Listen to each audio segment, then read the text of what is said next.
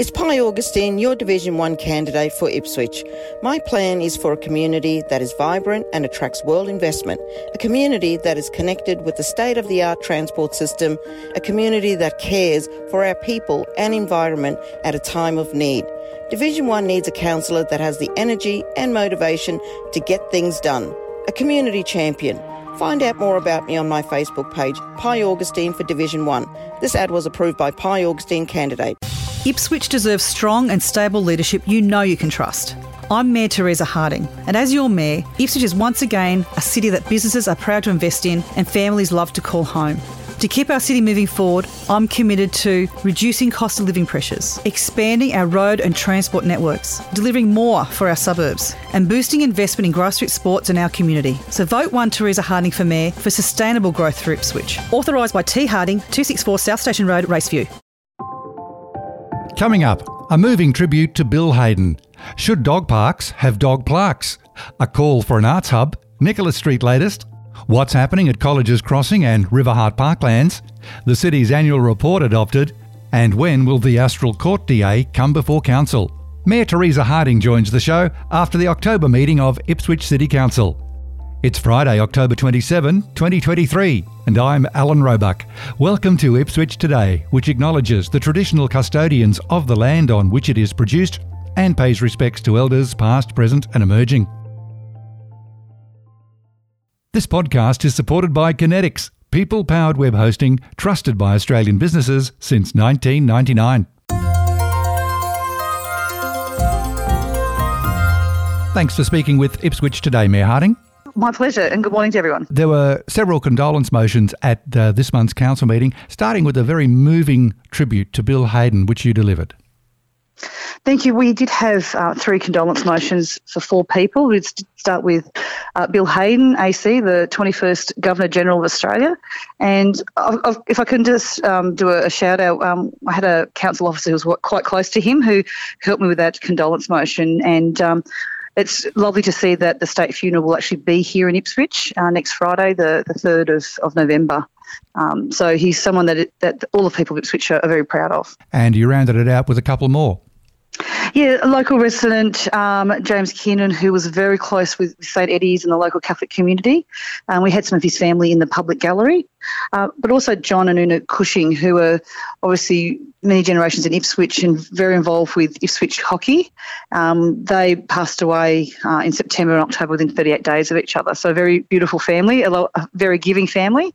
So it was a real honour to give those condolence motions for those 4 very important people in our community.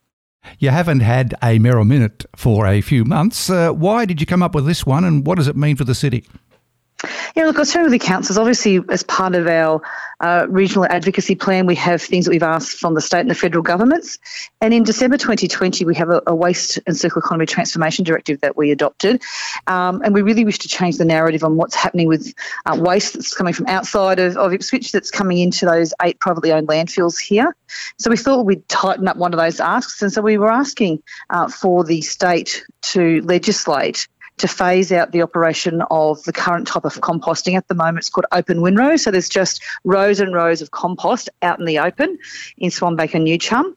We're asking that to convert that to investled or an enclosed structure for organic composting.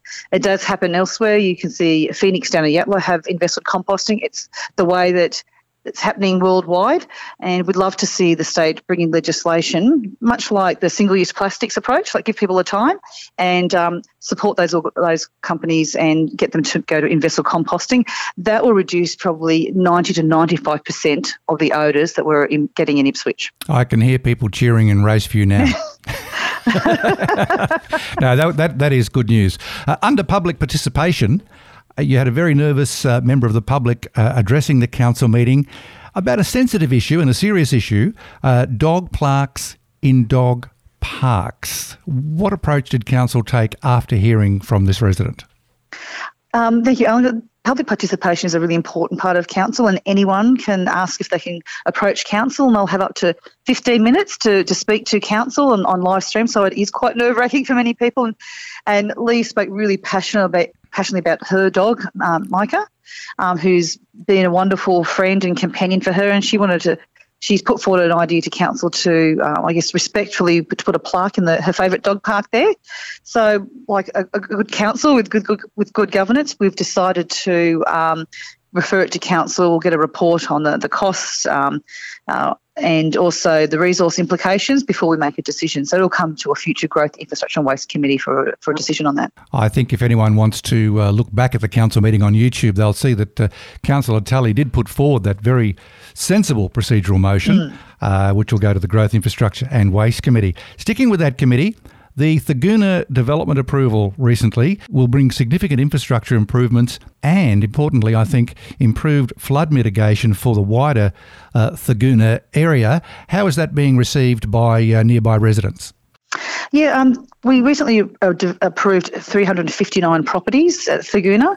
It will be called Sterling Views Estate on Pandari Drive and Dancers Road over 15 stages. And we had 36 property made submissions from residents, 35 were against, and their main concerns were over roads, traffic, but also stormwater. There's a natural water causeway through there.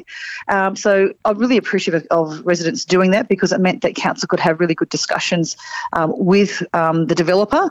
And the way that the stormwater mitigation is going to happen through there is superior to what's happening now. So it's an opportunity that's going to be a beautiful park area with a proper detention basins, and that stormwater is going to be a far superior outcome than what is there now.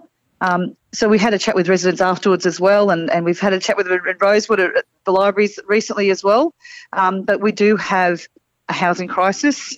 This type of residential planning has been in the train for over 30 years. I've just recently saw the strategic planning for that area from the old Moreton Shire Council. So it's now come to fruition, and we do need to do our bit in South East Queensland to give people options when it comes to housing affordability and diversity. Another development application that hasn't come before council yet, the matter of Astral Court at Flinders View there behind Winston Glades Shopping Centre. At what point are you at now with that? Look, we're aiming for that to come to committee on the 9th of November. So at the moment, the Independent Decision Review Panel are working with council officers. It's a development application for 140 townhouses in Flinders View next to Winston Glades. We've received about over 300 submissions from residents objecting to that proposal. So that's why we brought it forward to an Independent Decision Review Panel. It's council engages a team of independent experts. We give everyone the opportunity to put forward their views. So the developer, as well as I think it was about 5 or 6 residents who came forward and gave their views, and their presentations and that video is online for people to review. And that panel goes through that and it gives advice to the council, and then the councillors will make that decision. So the IDRP does not make that decision, but the councillors will make that decision. We're hoping that will come forward on the 9th of November. Under the report from the Community Culture, Arts and Sports Committee, a notice of motion for an arts hub. I think I know what's prompted this, but where should it be? Yeah, this is something we've been working on for, I think, ever since we came in. Division 3 councillors Andrew Feckner and Moneydell brought forward a notice of motion. Al and I came in with a Creators of Ipswich Summit policy. It was one of my 6 policies coming into council, and we've been working very closely with the creative community on an arts hub. They have been promised that for so many years, but it's never been budgeted for. And so we were looking for something that is short-term while we look at a long-term option. So now that with the Ministry of Food going into liquidation, we want to look at can that be turned into a short-term hub right now, CBD, as well as using parts of Fire Station 101. So we've asked your organisation to look at that. And can I just say, we've been working on this for about a year now with residents and our Ipswich Arts Advisory Group as well to see what they would like to see. We also do need to look longer term. We do have the woolen mills there, and we do know it's going to cost, at least $15 million just to rehabilitate that. So we need to be really careful on what we do there and how we what that will look like going into the future. So we're asking the organisation to give us the options for that short term and that longer term as we sort of support and develop the creative industries. Certainly the creative and people in the artists in our community do deserve a space where they can bloom and flourish and network and create. As we record this chat, Mayor Harding, there's an ongoing fire emergency on the Western Downs with some tragic results. In Ipswich, annual disaster awareness is just as important, whether it's wet or dry weather, and a report came through the Environment and Sustainability Committee. What is Council doing? Look, we've in Ipswich we have got to have it in national parks, so all our conservation areas we own ourselves. So we've always been very vigilant with hazard management and hazard burning, and working with our local rural fire service and QFES. But I guess from everyone else, it'd be lovely for families. We do encourage families to have their own emergency plan.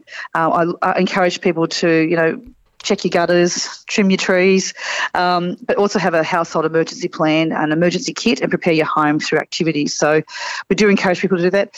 We have the Ipswich Disaster Dashboard, which has the latest updates, but also the QFES Facebook page I found to be very quick with warnings and so on. So we had a warning recently with peak crossing, and so council will continue to work with QFES and RFS. The main thing for council in that is communication for getting ready, but also we make sure that we have water trucks and earth-moving equipment to support the fireys in their really tough job. The Ipswich Central Redevelopment Committee report has a fairly standard format. Any news on new leases in Nicholas Street? We obviously approved 4 leases recently. They're still under negotiation, so I'm sorry I can't tell you who they are yet, but look forward to that. And but the newer businesses that have popped up there, Aesthetica Oasis is doing quite well. It's a new entrant there, but they have a unique set of private suites for hair, beauty and wellness professionals to create their own space for their own clients. And it's right near Sophia Nails and Terry White Chemist in Chilmer Walk there. So it's been a great compliment there. And look, I'm out there nearly every day, and I see that there's great business at Stella Rossa, that dumpling place, and Gelatissimo and Sushio and Bum Bum Bowers and Brero. So it's lovely to see our emerging city heart, growing as we continue to construct things. In this same committee report each month, there's an update on the budget for the entire redevelopment, broken down by the various areas. Now, the venue building published budget is $71.9 million. It was first published in July this year, went up from 50 to 71.9. Was that around the time that structural issues were found, including that mould? Yeah, so it was discussed and voted on at the May meeting, at that same meeting, to increase that budget by that $22 million. So councillors all had access to that, and that was published. And the way that our papers are published, Alan, that May report on the finances, it was published in July, and then in August we published the June report, in September the July report. There's a little bit of a time lag between the financial reporting and what we get, but that's all been publicly available to residents since May. So what part of the venue building, which for long-term residents is the old McDonald and East, so the cinemas will be basically where Birch, Carroll and Coyle were. What else will be in that building? Yeah, they'll actually take up a smaller footprint than Birch, Carroll and Coyle, because as you remember, you go up the escalators and there was a big area there, and there was a cafe and another big area as well. So they won't require as much of a footprint there, which means we can actually have more tenants in there, which is a great thing. It means more money for our residents as we get the leasing from that. So we expect to see at least 8 outlets there doing entertainment and dining in there as well. So it's going to be quite exciting. And it is under construction. We do have an emerging city heart, and so I think people are very excited when new places open up there. With the ongoing dry spell, talking about flood buybacks might seem a bit odd, but it's very important this happens. The tally, am I right, 57 homes demolished and more to come? Yeah, 57 are demolished now, so that's a huge achievement. And we have 126 homes which have settled, so that's 126 families who've been able to move on and have hope. And this has been a program that's funded by the state and the federal governments, and council have been on the ground implementing. Once the valuations are done, council does all the settlements and the land comes to us, and then we rezone the land. But it's been very emotional. I was recently at the Springfield Gamers, and one of the gentlemen there was part of the apartments in Mill Street, Goodna, who had a buyback, and he was just so raring to go. And it's just, it's just so wonderful to see people that can move on. It's been so traumatic, and it's great to see people move on. Council has adopted its annual report for 2022-2023. Interestingly, Councillor Madsen abstained without saying why, but you spoke about the future of Colleges Crossing. Have we got some work happening? Is it coming soon? Yeah, look, obviously we knew this was going to be a longer process because we decided to do community consultation. The state government approved for us to spend $14 million to do a build back like for like. We went to the state and said, we know it's going to continue flooding. We'd like to go to the community to see, can we do this differently? And they've allowed us to take extra time. I do know it's frustrating for residents, but we do know it's going to flood again, and it's very costly. So we're not looking to that to be finished till the end of 2024. So I know it's frustrating, but this financial year, we are doing $75 million worth of flood recovery works. So the bulk of the works will be done this financial year. Well, while we're staying outdoors, Mayor Harding, a couple of weeks ago in my regular chat with Ashley Mack and Walter Williams, we were discussing Riverheart Parklands, and there was rumours going around that there was concrete cancer in the water feature and the boardwalks would not likely be used again. But since then I've approached your media team and I got some good information here that the water feature is not suffering from any concrete cancer, but hopefully we can see it back online soon. But one bit that did disturb me was my favourite part of the parklands there is the switchback boardwalk on the high bank. Now that didn't actually flood, but it's not in a good state, is it? It's not a good state. I guess with the flood damage, we had engineers out to look. We got them to look at the entire structure, and there is damage in the higher boardwalks, the switchback, even though it wasn't flooded. There was damage underneath there as well, just from drainage and the irrigation that was there. So that sort of put a spanner in the works. So we've actually got the engineers to go back because we know it's a very popular area, but it'll be very expensive, and that part, because it wasn't flood damage, won't be covered by QRA, by the Queensland Reconstruction Authority. So we've asked for further reports, and hopefully we'll get those soon so we can sort of share those with residents as well. Well, February, it'll be 2 years since it was knocked out of action with the flooding. Have you got a timeline yet? Can you give us any encouragement about the boardwalks, the lower ones? Yeah, look, we're waiting for an engineer report. I'm not going to overpromise, Alan. I'd rather be honest with people, even though it is frustrating. We have opened up the parts that we can. We're wanting to get rid of some of those barricades, but, there are some safety concerns, so we're going through an assessment there at the moment. But until we get an engineering report and we work out what the costs are, I can't give a time frame. I'm really sorry, Alan. I'm sure you got the message from many residents how loved that area is, especially for those out walking their dogs, etc. So it is very popular. I guess my office is right over it as well, and I walk on it at least once a week as well. It's always a very busy walkway, and I'd love to see it up and running, but I'll have to follow due process and find out the extent of the damage. The October meeting of Council ended on somewhat of a sombre note with a notice of motion from Councillor Kate Kunzelman, which you also supported, and that was about nuclear weapons. Yeah, Councillor Kunzelman brought forward a notice of motion for Council to be one of the many councils in Queensland to support an organisation that is campaigning against nuclear weapons globally. So that the view is to get lots of councils on board, and then we will also write to our federal MPs and encourage them for Australia to be part of that UN treaty to ban nuclear weapons. And on that note, Mayor Harding, thank you so much for speaking with Ipswich Today. Thank you, Alan, and thank you to Today.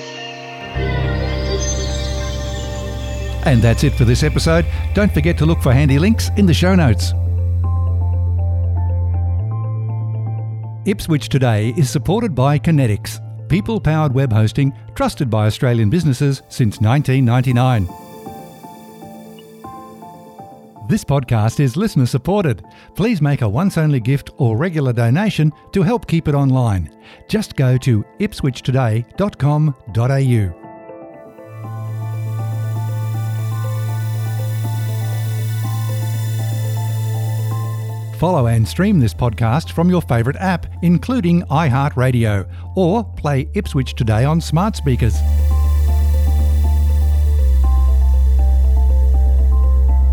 Music is supplied by Purple Planet Music. This is Alan Roebuck. Thank you for listening.